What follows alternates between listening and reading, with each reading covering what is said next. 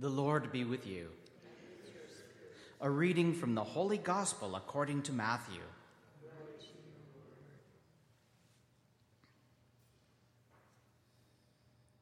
When Jesus heard that John had been arrested, he withdrew to Galilee.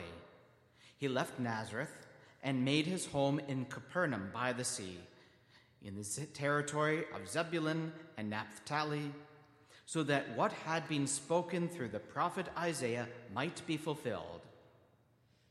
Land of Zebulun, land of Naphtali, on the road by the sea across the Jordan, Galilee of the Gentiles. The people who sat in darkness have seen a great light, and for those who sat in the region and shadow of death, light has dawned.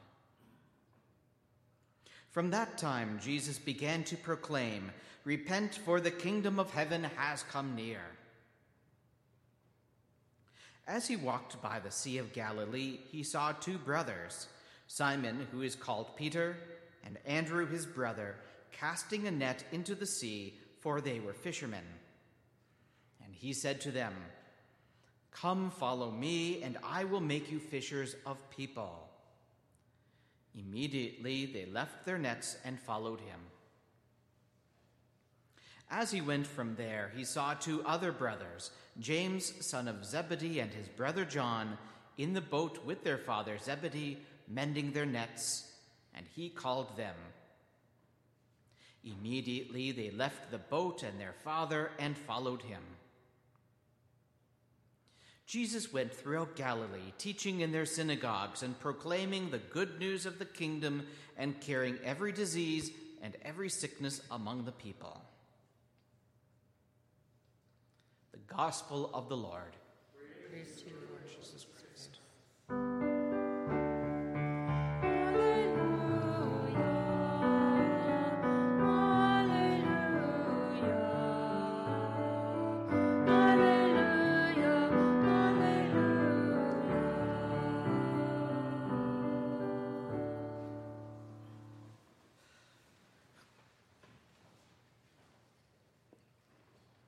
I know we're past the halfway point of January, but we're still at the beginning of a new year.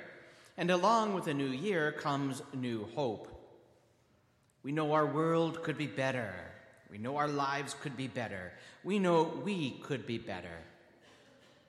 Holding that hope, many make New Year's resolutions so that something, anything, will be better, will be different by this time next year. But while we know things can be better and have every intention to create and keep the greatest of resolutions, it turns out the free will is overrated.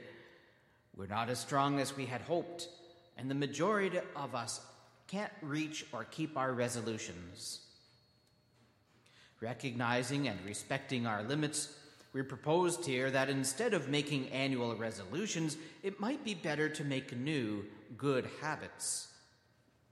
Habits are different than resolutions. Instead of being one-off goals, habits are ongoing. They're about continual, lifelong improvement. Habits are behaviors we do automatically. We don't even have to think about them. Maybe there's some here who talk to themselves when they're alone.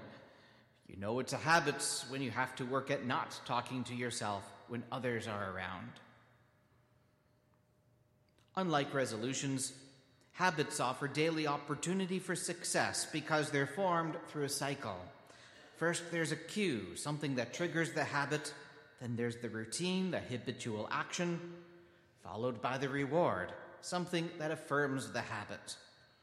So if someone gets into an argument with a spouse, there's a cue. Stressed, they automatically head out to go shopping. There's the routine. And then the reward. They feel better for having spent a few $100s on stuff they didn't really need. It may be a habit, but not a good one. We've observed how God can use even the smallest of habits to bring big changes to our lives. Because of their small habit of observing the stars of the night sky, the wise men were guided to Jesus and were among the first to honor him. If God can do that, he can use our small good habits to guide us too. Last week we reflected on how our habits ought to echo our call to holiness.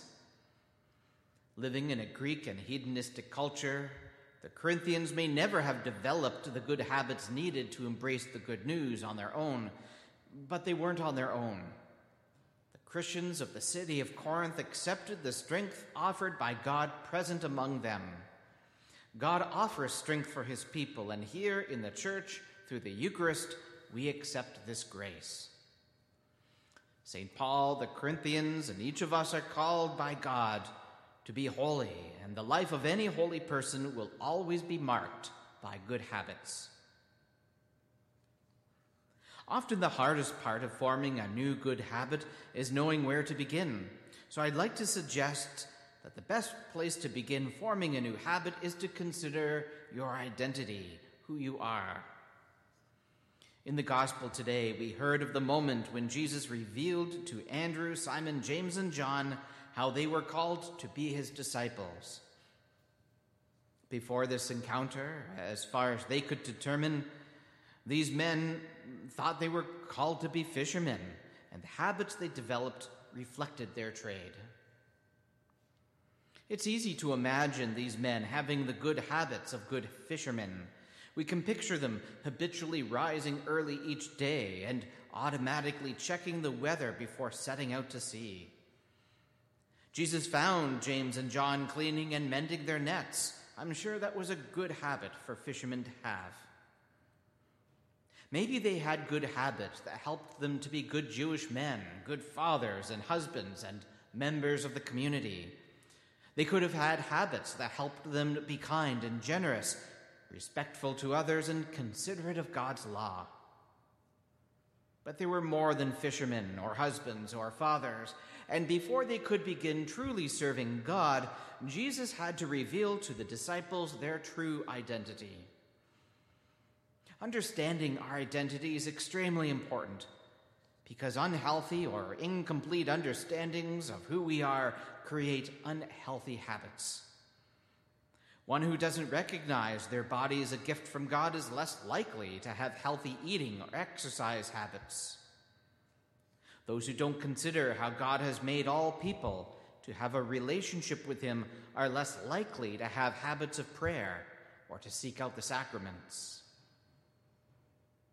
In the second reading today, we see how a misunderstanding of identity led to divides in a community that should have been united. Some of the Christians of Corinth had been baptized by St. Paul, others by St. Peter or Apollos or another apostle. They forgot that baptism spiritually joined them to the kingdom of God regardless of who baptized them. They forgot their true identity as children of God. They looked to human sources to discover their identity, and this divided their community. To see who we truly are, we turn to God himself. We don't invent our identity. We turn to the one who made us, redeemed us, and knows us best. We look at ourselves from God's perspective. At our baptism, we were welcomed into God's family as his adopted sons and daughters. This is our identity. When we approach the Lord at communion, we recognize how we're called to share in his joy, life, and sacrifice. This is our identity.